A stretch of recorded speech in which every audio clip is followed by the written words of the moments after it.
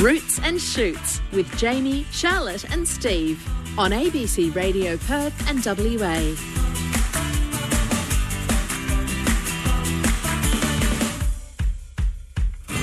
Good morning. Roots and Shoots time. Steve, hello. Good morning to you. Good morning, Charlotte. Hi to you and hi, Jamie. G'day. You've come bearing gifts today. Well, yes. Look, you know, our gorgeous Sabrina is not well, like seriously not well. She's really So she was down and out on Wednesday when she was meant to be here with Gillo. She's down and out today. We're thinking of you, Sab. Yeah, Poor and thing. yeah, so that flu has got her mean. So I thought it was a good time to be talking about citrus. You know, like we should have that whole vitamin C and, you know, trying to keep our immune systems up. Once that flu virus hits you, there's nothing you can do about it. But along the path and the lead up to it, citrus in the garden are just such a beautiful thing, and they're there right when we need them the most, you know, when it's cold and we're vulnerable. And that's interesting, isn't it? Because Nikki brought that up earlier. Nikki Hayter, who talks nutrition with us. Yeah. Just talking about how Mother Nature provides you with what you need at the time that you need it. So interesting. Isn't it really is, yeah.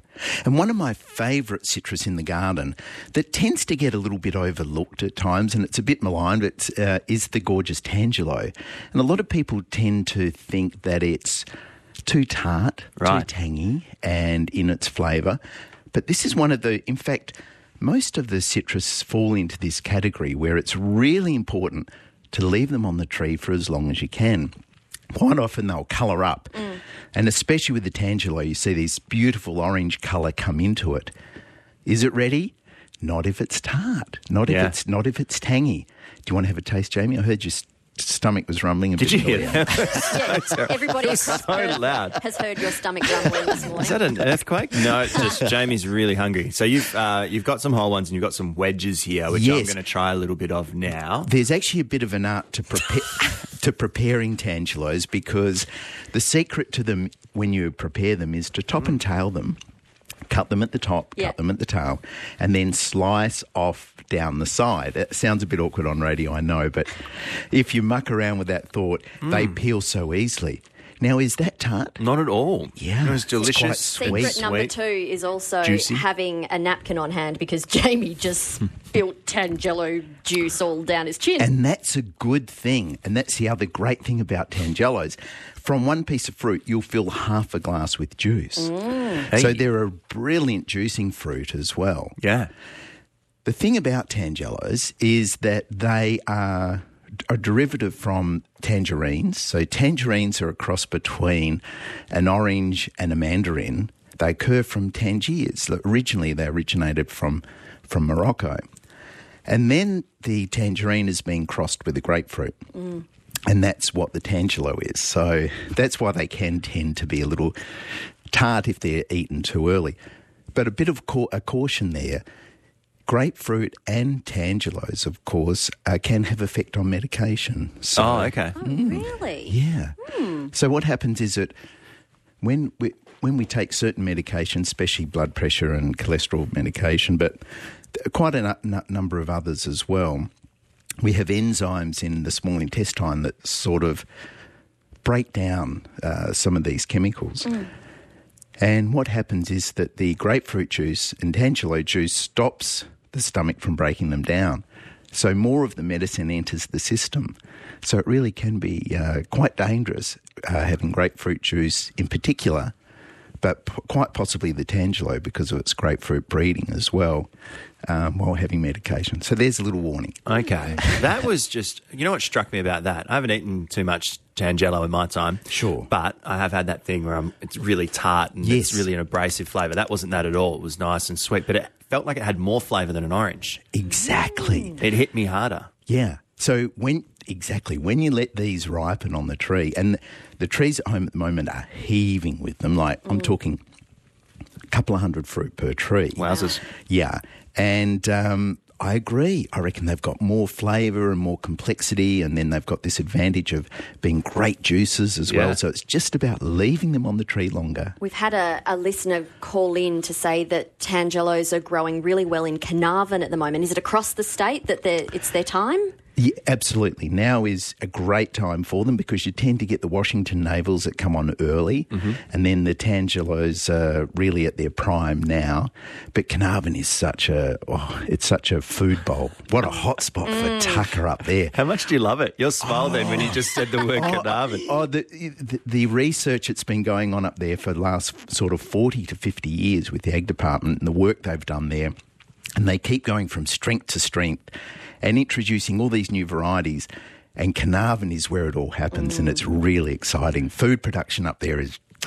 because they can be producing things at this time of year that we need down here. Yeah. And rather than importing them or whatever, they're pretty much locally grown. I mean, Carnarvon's not that far. It's a few hours away and by a truck, 8 hours or whatever, and the food's here, and it does a great job of supplying Perth. Thank you, Carnarvon.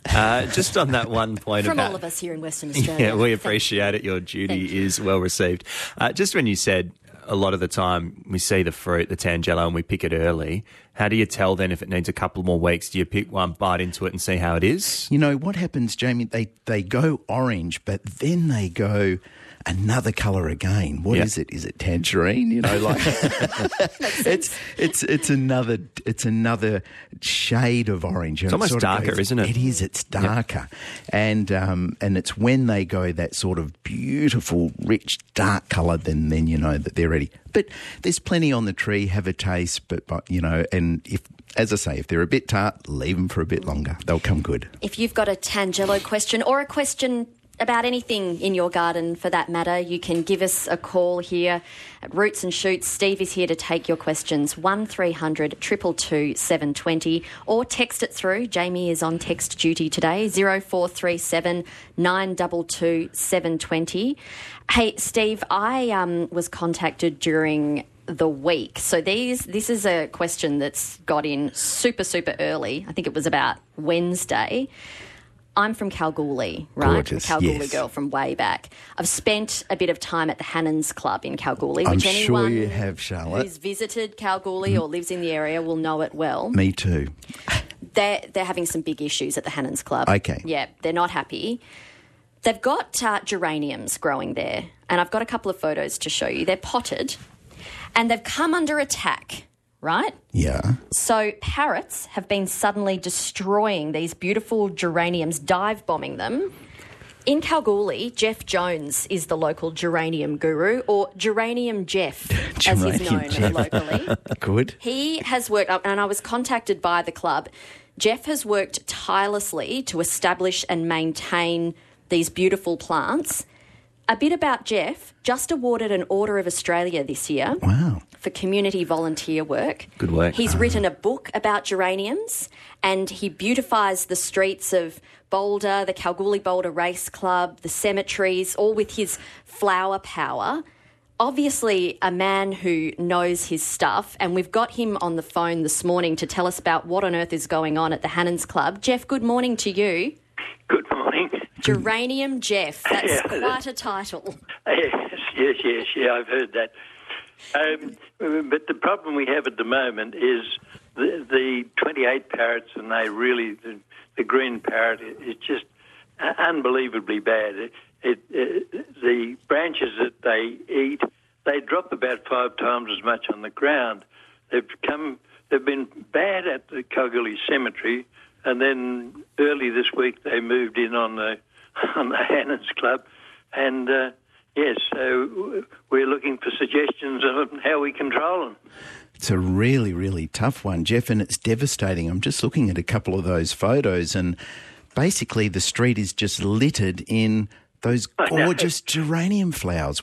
And it's almost like it's a vindictive thing. You know, when these 28s come in, I've seen them sit on all sorts of plants. In particular, also they target the callistemons, the bottle brushes, and they'll just denude a tree of, 200 or 300 flowers and just drop them on the ground and then fly off. And it's like, seriously, but that's devastating when it's happening to those gorgeous geraniums. I didn't think that they would tackle geraniums. I thought that there would be that sort of that taste within the stem. Would be a beautiful thing to eat. A sheer delight to them. I think so. so. I mean, who'd rather have a dry old stick of glycerin to a beautiful, juicy geranium? True, but they do have that odour, that sort of fragrance and odour and No, that's yesterday's stuff. Okay. Today's geranium hasn't got that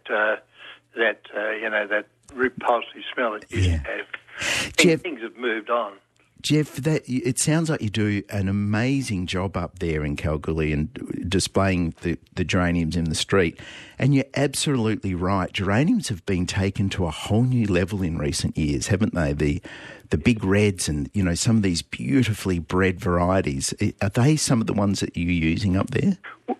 Well, we are, yes, of course, but we're also using Caliantes. Have you heard of the Caliantes? They're a hybrid, aren't they? Yes, they were released in 2005.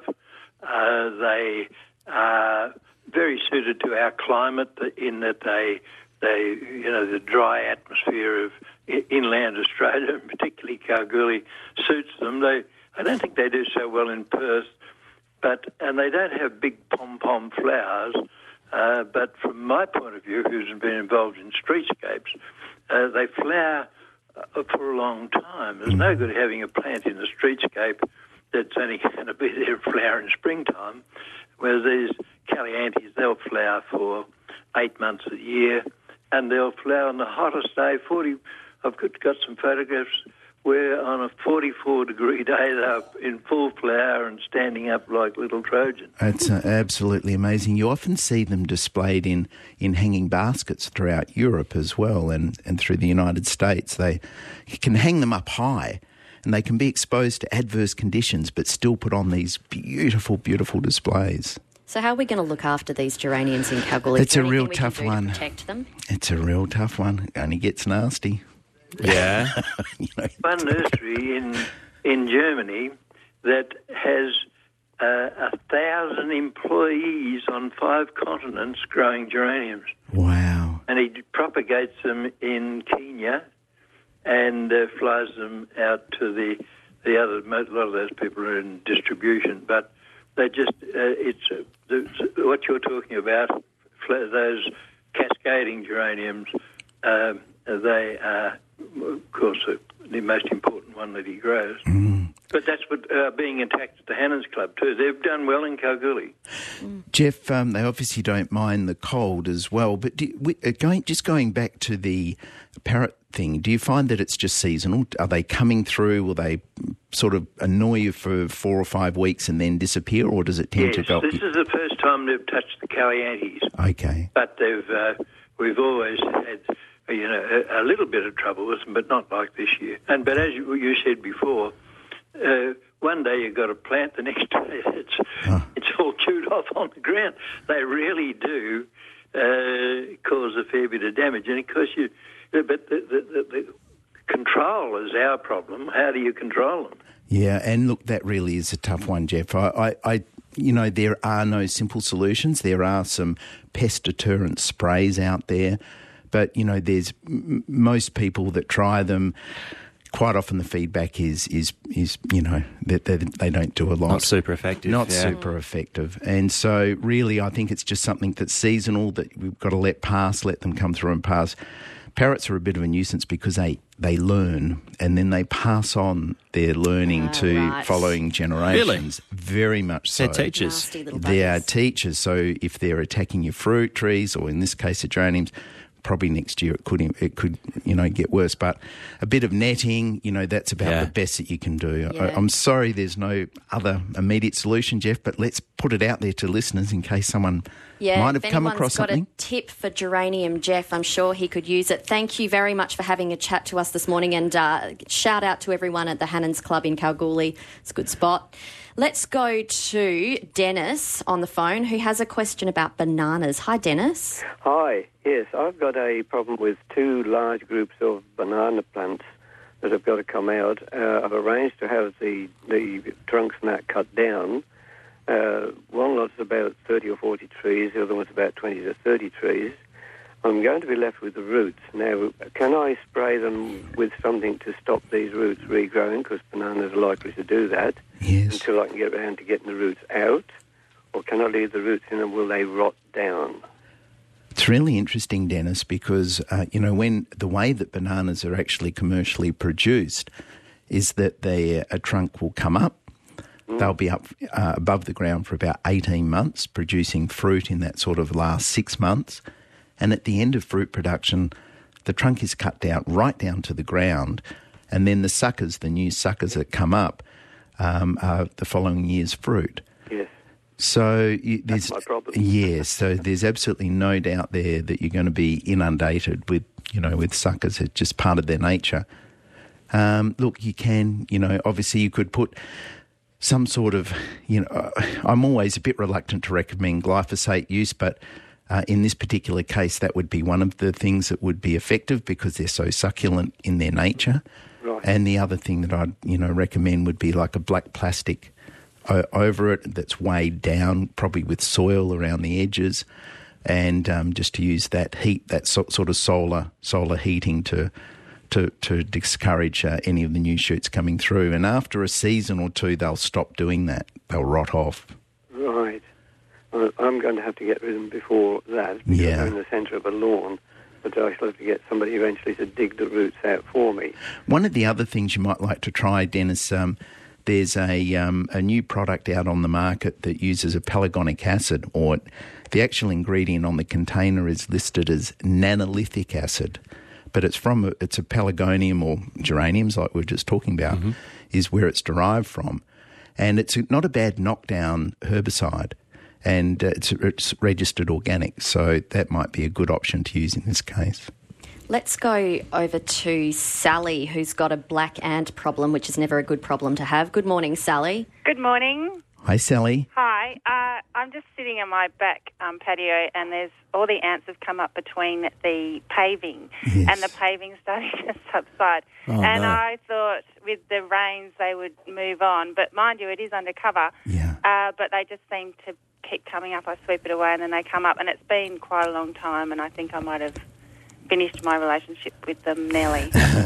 And Sally, that's interesting because you're right that area outside where the soil has become moist, they're moving into where the soil is dry. Right. And underneath the paving is absolutely perfect. So what I'd recommend is that you get a liquid wetting agent. Right. And put it into a watering can. In this particular case, you might use it sort of double strength in the watering can. Yep. And then literally go through and water the pavers. Okay.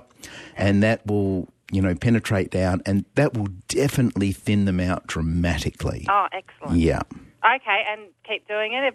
Yes, repeat it in a fortnight's time and, do it a couple of times, and it will, the more moisture that you can get underneath those bricks, it'll help settle the paving a little bit too, but that'll certainly discourage them. Thank you for your call this morning, Sally. We've had a couple of people ring in with some geranium help for Geranium Jeff in Kalgoorlie, who's having all sorts of issues with parrots dive bombing his beautiful plants.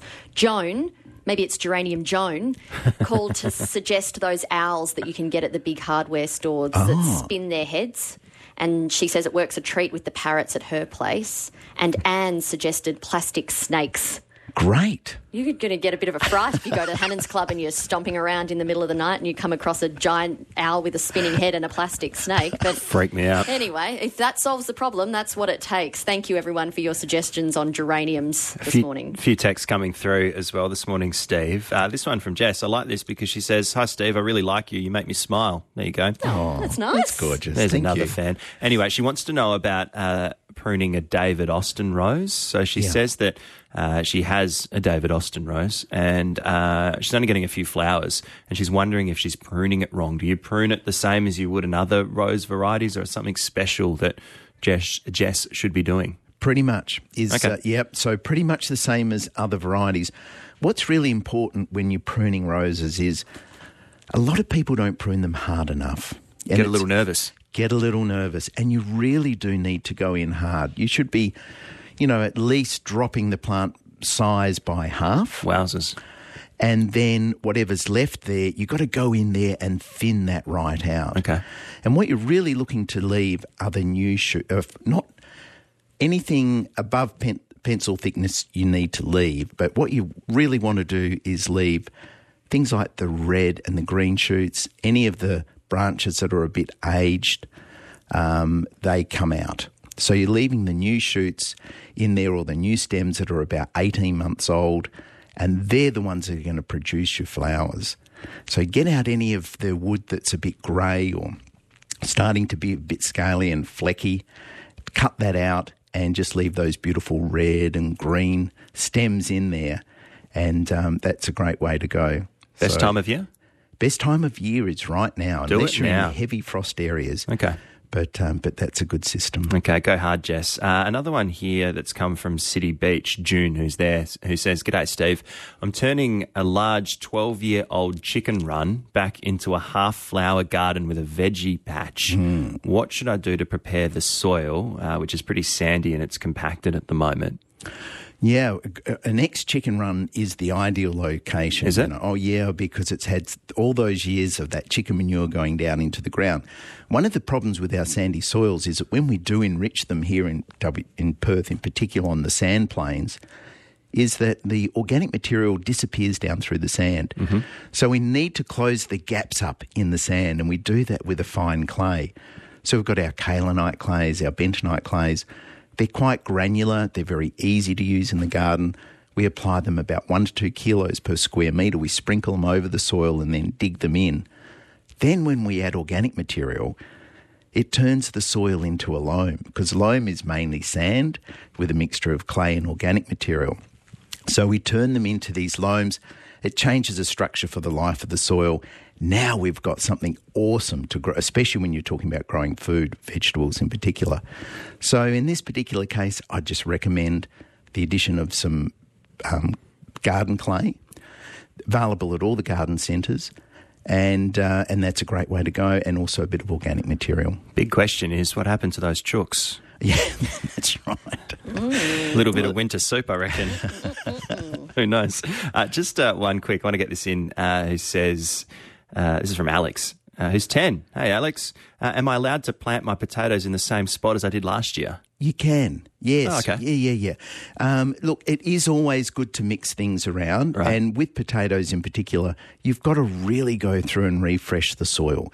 So you want to go through and put in plenty of that sort of pelletised chicken manure, the blood and bones, and refreshen it right up, because they take a lot of goodness out. But by all means, you can plant them back in. I love the way that question was worded by a 10-year-old. Am I allowed to? Yeah. Yes, Alex, you are allowed. Just funny. this once, Alex. I like it. Thank you very much for your text, Alex. Elsie in Bustleton has been... Oh, we might have lost Elsie. We might have left her waiting a little bit too long. Okay. If you have a question for Steve Wood this morning, 1300 222 720 is the number, or you can shoot a text through 0437 922 720. Elsie, we are ready for you if you'd like to call back. A few more texts coming through while we wait for Elsie and anyone else who needs some help this morning. This one here, a text saying they need help with their palm. It's not going as well as it used to. It used to have a very good spread of fronds. Yep, fronds, yep. Sorry, and it's now looking not so great. I won't use the word that the texter did. What can we do to help out a palm that's not the way it used to be? I wonder if it's sort of been in a fairly protected area during its earlier stages, and now it's got a bit of height and been exposed to more easterly winds, dry winds, that type of thing. You know what, you've nailed that, because a photo's just come through later that I didn't see on the first run, and you can see it's kind of coming out very high now from before, where it looked like it might have been under a bit of protection with a roof. So it's kind of spread its wings, so to speak. Getting a bit exposed. Yeah. The good news about that is most varieties of palms will tend to acclimatise. Right. But once they get out into the sun and exposed to the wind, it might take 2 to 3 years. But they do come good, and then they adjust to those extreme conditions, and they seem to sort of toughen themselves up, and that within 3 years or so they're looking great again. Just a bit of time. Okay. Elsie is back. Thank you for waiting for us, Elsie. Good morning. Good morning. I just have a quick question. My daughter has a lovely ring of lavender around a big peppermint tree. She pruned them seriously, and one has grown back bearing triple heads. Oh. Is this common, or is it unusual? The bush is absolutely covered with these three-headed lavenders that look like little Trojan forks. Wow. Oh, Elsie, that's actually quite fascinating because it's almost like a virus that gets in and affects them and causes that mutation where you get multiple heads. In saying that, sometimes as long as how the virus is affecting the plant, and in this way it's positive, and as long as it's not deforming the foliage, sometimes... No, it's absolutely beautiful to look at. Yeah, well, that can often be how new varieties are selected. So if that was in a commercial production area and they saw that happening, then, you'd take cuttings of that and then sort of grow it on for another 1 or 2 seasons. Yeah. And that's something that would often be released further down the track as Lavender Elsie. Thank you. Thank you very much. Thank you very much. Sounds specky. So keep an eye on it, by all means. Thank you for your call, Elsie. We have June on the line. Oh, it's a geranium question, June. It's been the theme of the day. Yes. Well, hi, Steve. Hi, I was delighted to meet you a couple of years ago at the garden show. I was with your friend Joe Pepper. Oh, gorgeous. Thanks, June. Joe and I have discovered that, I discovered by accident, and then somebody told me they used it. I had the ringneck parrots eating my red rosebuds. Yes. They were very vociferous. And, yes, I sprayed neem oil on them and they won't go near it. Oh, I love that tip. And so anything I find is being bombarded by the little beggars.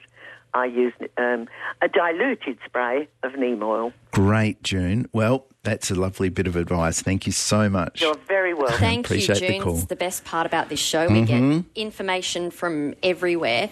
Hey, Steve, a question from Pip and Jono in Mosman Park this morning. Their buxus is growing quite yellow, reddy. Yes. The new growth is green, but eventually will turn. They've got another hedge in the shade that's nothing like it, so they're assuming that the sun is the problem. Is there anything special they can feed it to help? They're hoping for a glossy green hedge one day, and we've got a photograph of it. Oh, yeah, it really yellow. has. Okay, so what's happened is that it really has got very, very hungry. Oh, it's hungry. Yep. So that is they're really struggling for nitrogen.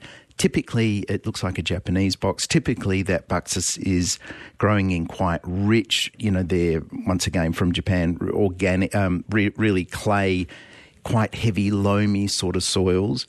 So in sandy soils, they chew up the nutrition really quick. The solution to that is to buy a coated slow-release fertiliser.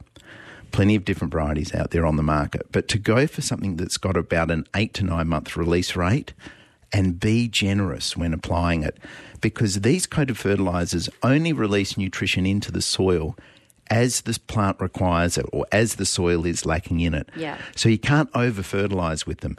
And in fact, it's the way all commercial nurserymen grow plants. They grow them in soilless mediums that are clean and disease and weed-free. But slow-release fertiliser is what provides the nutrition. So use the professional trick, in particular in this location, but certainly in any gardens. Slow-release fertiliser is a lot more expensive than traditional fast-release fertiliser because they've got this really unique polymer coating around each sort of prill. Mm-hmm. But trust me, it's really worth it and the results are outstanding, especially in our sandy soils. There you go, Pip and Jono. It's going to cost you, but it's worth it. Problem will be solved. Now, we've got people lining up to speak to you, Steve, so we'd better get back to the phone lines. We have Michael on the line. Hi, Michael. Hi. I've got a problem with the scales on the indoor plants and outdoor plants. They just got onto it. I've been repeatedly every 2 weeks spraying with white oil with pyrethrum added to it, and all the leaves, they turn yellow and they die back. What to do? It's a tough one, Michael, because if you put too much white oil, especially on some of these indoor plants that are quite tender, then it tends to sort of set the plant backwards. So depending on how sort of prolific the scale is, and sometimes it can be mealybug that gets on them, especially indoor plants as well. Often it's you can treat them with the cotton wool bud in a little bit of methylated spirits and just sort of dab each individual insect. Another thing with scale... Any bugs as such, they just the leaves are curling and dying. Right. It sounds like... see, the scale tends to sit on the stem and a little insect that doesn't move and sucks that goodness out. Yeah. One of the things with them is that when you do spray them, quite often they will suffocate, but they can stay on the plant and they look like they aren't dead. So you tend to go back and give them more applications when they don't actually need it, and that can pull the plant backwards. As far as the leaves curling and being damaged, that's more of a feeding insect, something like aphids or thrip that would be in there, and they're sort of causing the leaf to malform. Pyrethrum to it as well. Yes. Well, normally that should sort of take it out. So what I'd do, I'd definitely move the plants outside to where there's plenty of air, plenty of light, and try that once again. The pyrethrum should do the job well, and look, just give them a light liquid feed and plenty of fresh air and maybe some morning light, but definitely protection from the afternoon sun. Good on you, Michael. Thank you. I hope that is helpful. Jane has been waiting very patiently on the line as well. Hi, Jane. Hello. How are you? We're Great. all well. Thanks, What's Jane. your question for Steve this morning, Jane? Steve, I have ixoras down the west side of my house. You're a brave lady, Jane. Why? They're so gorgeous, ixoras, but they can be tough to grow.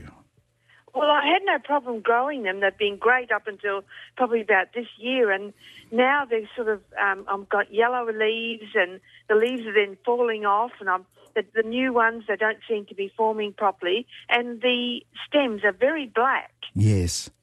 This is part of the problem with them. They seem to sulk and not turn up their toes, but sort of go off. Oh, great! And which is so frustrating. One of the things, Jane, when you tend to look at them when they're doing this, the problem is in the root system, and the roots sort of start to rot for whatever reason. A fungus can get in, a disease can get in, the excess moisture at this time of year can trigger it off as well. So probably the best thing that you can do is the phosphoric acid treatment. So phosphorus acid, it's an anti-rot type of product that you'll see on the shelf. It's really, very, very low toxicity, and so a good one to use in the home garden. Mix it into a watering can, and as you drench the root system with it, let it fall on the foliage. So the foliage will take up a certain amount of the phosphorus acid as well. But you're sort of trying to get it down into the root system, but by all means treat the foliage and stems as well. Yeah, because I sprayed them with Eco Oil. Yes. But, that doesn't seem to have done much good yet. No, it won't. But they will look a bit extra sulky over winter, but sort of come spring, hopefully that's when they'll perk up. We're all a bit sulky over winter, Steve. That's all right. That's all right. Let's go to Alison. Hi, Alison. Good morning. Hi. Look, I have a question about worms. Yeah. I've got lots of worms in my compost, but I'm a bit worried about putting them out because I feel like it's too cold. Oh, you're very kind, Alison. Do you know what? The worms love this time of year. So they don't get that sulky because they love the moisture. And also what tends to be happening with the amount of moisture that's around at the moment, we get a lot of organic material, a lot of the leaves really tend to break down. They haven't got the warmth, but they have got the moisture, and that's a great thing. So don't be worried. They will enjoy getting out there, and they'll really establish themselves at this time of year. So by all means, get them into the garden. Okay, so when I put them in the garden, should I add anything to the soil? One of the things I love doing when we're doing that, moving worms from the worm farm into the garden, is to put some mulch over the surface. So around about 1 centimetre to 2 centimetres of a good coarse mulch, something like a street pruning mulch or a coarse pine bark mulch is a really good way to go. It just protects the worms. The moisture still gets down and the air gets down, but it gives the worms lots of protection and they can tunnel down and they're safe from birds and other prey and so don't be afraid to send the worms out into the cold, but give them their little winter blanket. Oh, yes, there you go. They're a bit of insulation. Nice. I can make gardening just so cute. Totally can. Totally. There you go. Can I go to Jack, who's got a good question on the text? He says he wants to know about figs and how they go in pots compared to when they're in the ground for fruit yield and nutrients and water requirements. So he wants to put them into 1,000 litre chemical drums but cut those in half, so they'd be about 50 centimetres deep. Would he lose any yield if he does that, and what about the water? The big secret is the variety of fig that you use. Okay, so is there one that's better? There really is. And the one that performs best in large, because that is a large container, so that's great. But the best one by far is a black Genoa. So a lot of the white figs, they tend to be way, way, way too vigorous. Whereas the black Genoa, it's got tighter internodal spacing. It's more compact in its growth. It's more manageable. And it seems to produce very well. In a half a wine barrel, you'll get a beautiful crop. Okay. Another one here. Good morning. A very kind neighbour has given me a very well-established frangipani tree in a pot, which I'll transfer to the garden. But its leaves are looking very yellow. Is that just the time of year, or do I need to add some compost, some sheep manure, a bit more love when I plant it? It really is just the time of year. Okay. So depending on sort of how more inland, how close to the coast you are, they'll get, the leaves will go a bit black spots on them. They'll drop their leaves. And so they really are semi-deciduous at this time of year, especially the cooler it is, the colder they're exposed to. You can overlove them a bit too, can't you? Especially with water and stuff like that at the moment. Sure, yeah, that's right. Just one more, passion fruit. This is from Heidi in Mosman Park. I have a 1-year-old passion fruit that's been going gangbusters, but now some of the leaves are developing white spots, but otherwise it's looking pretty healthy. Should I be concerned at all? It's probably, once again, a little bit more weather-related. They really are a semi-tropical, subtropical type of fruit. Right. But in about 4 or 5 weeks, a good time to give them a prune. So all passion fruit really need to be pruned at least once a year. Right at the beginning of the spring is the time to do it, and reduce that sort of foliage back by about a third, even on one that's a year old. Okay. Bring it back by a third, or encourage it to bush out and put out lots of new growth. Put it in the diary, Heidi, 4 to 5 weeks' time. It's yours. Let's go back to the phones. We've got Helen on the line with a guava question. Hi, Helen. Hello. I've had a problem for several months. I waited to see if the cold had any effect on them. I believe it's called the dimpling bug, but it's a little fly, very minuscule, very compact, very smart and black and yellow. And there's a typical dimpling of the guavas after it has laid its eggs in them, I gather. It's a menace. That is a real nuisance, Helen. And the guavas especially in sort of a Perth-type climate, or if I'm in Bunbury. Oh, okay, yeah. Well, I was going to say Perth or south. Mm-hmm. Because what happens with the guavas, they do really well north. And certainly that sort of, once again, they're a semi-tropical type of plant. And the worst part about it is that the guavas are late fruiters in the season. So the fruit tends to still be on the edge of maturing coming into this colder winter weather. Whereas traditionally they'd be in a warmer climate, another 5 degrees warmer at night, that type of thing. And they get very susceptible to different insects and bugs and all that because of that. That fruit's just sitting there. It's delicious. There's not much else for the flies around. There's something that will also harbour the Mediterranean fruit fly and carry it through that sort of winter period. So, yeah, it's a nuisance. There's not anything that I can really recommend to treat that. In the past, we've had different fruit fly sprays like Labacid, which is active ingredients, Fenthian, but that's now been taken off the market. So, look, Helen, apart from netting it with a very fine mesh anti-fruit fly net, which is probably not a bad way to go because guavas are a manageable size and a manageable height. So if you really want to keep that fruit, a net is probably the best and only way to do that.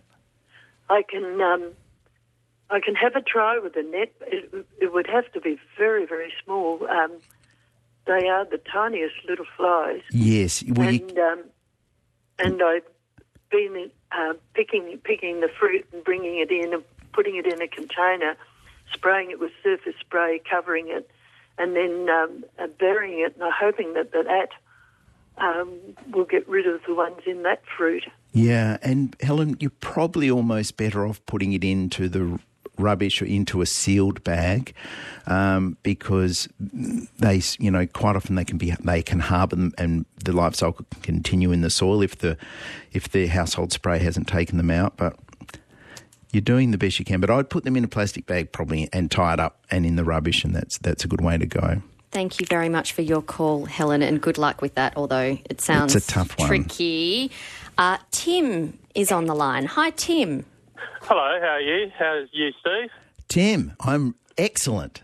I used to work for you down at Woods Cottage. One January you gave me my first job. I don't know if it was 89 or 90. One of the things I remember was that we were in your potting shed. Yes. And Matika came on the radio with I feel the earth move under my feet, and the actual earthquake happened. I think it was from Macquarie. Oh, wow.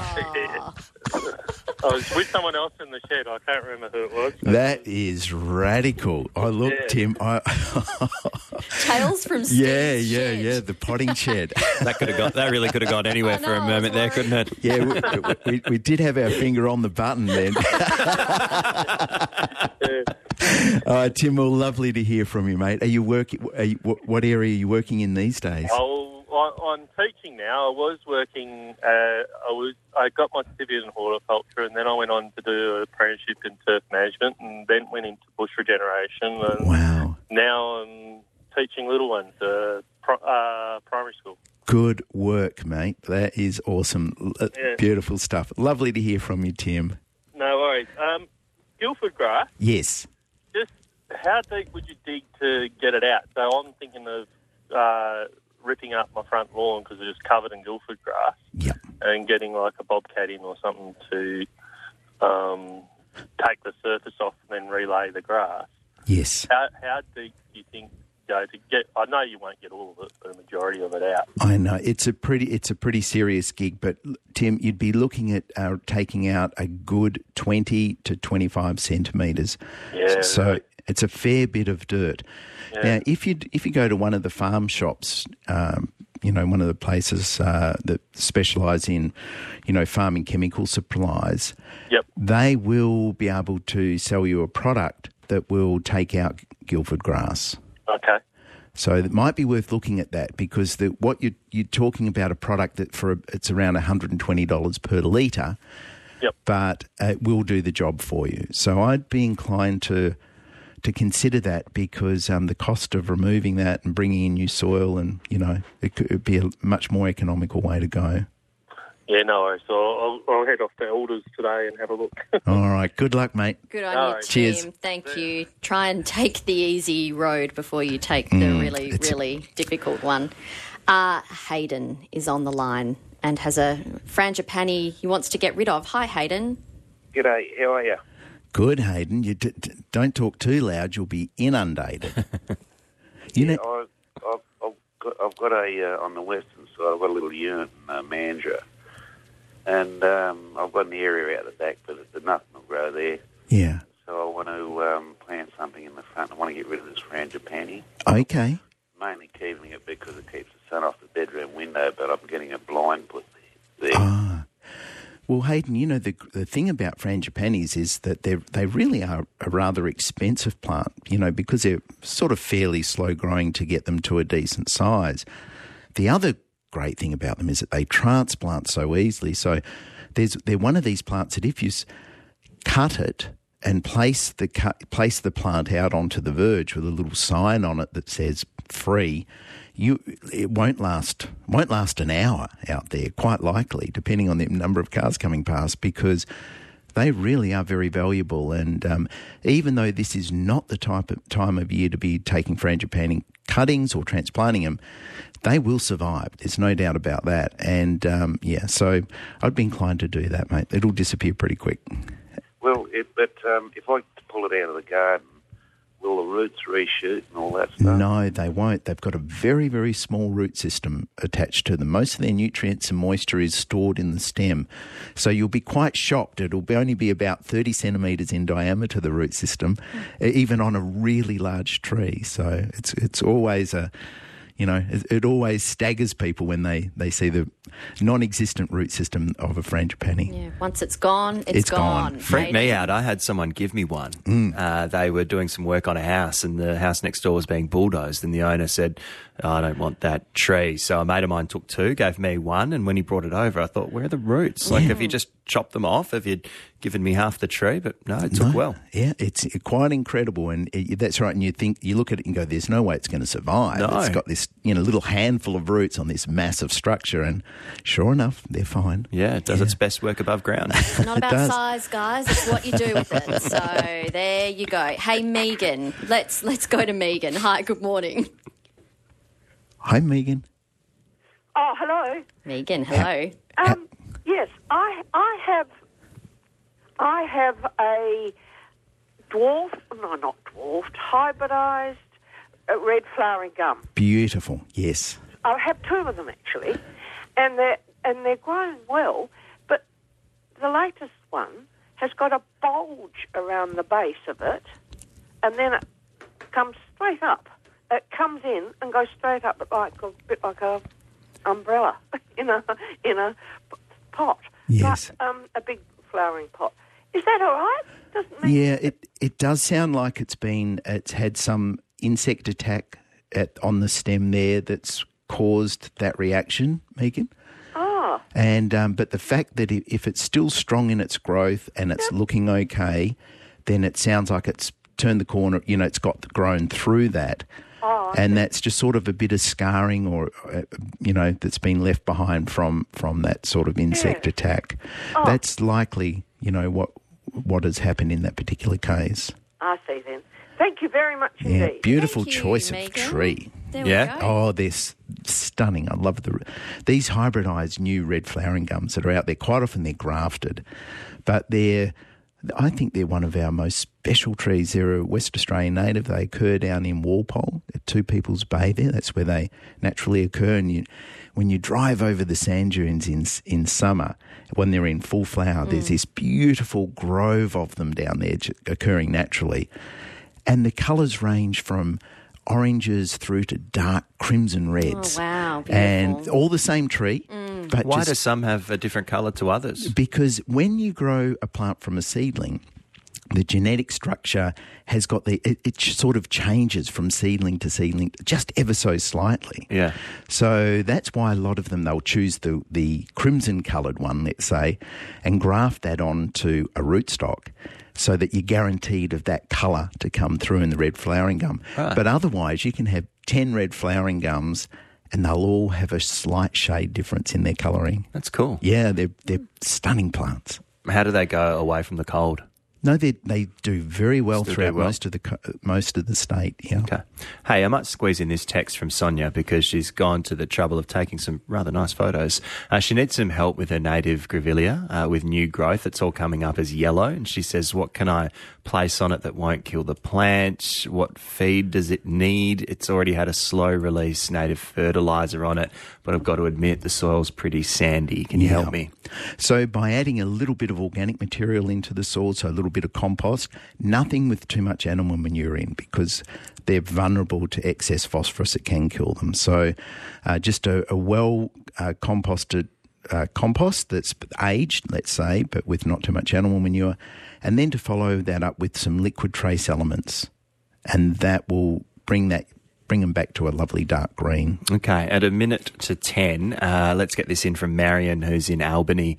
She has some Japanese box hedges, have a slow-release fertiliser, top-dressed with new soil, also sprayed them with trace elements, but it's really patchy. And you can see a couple of the photos here.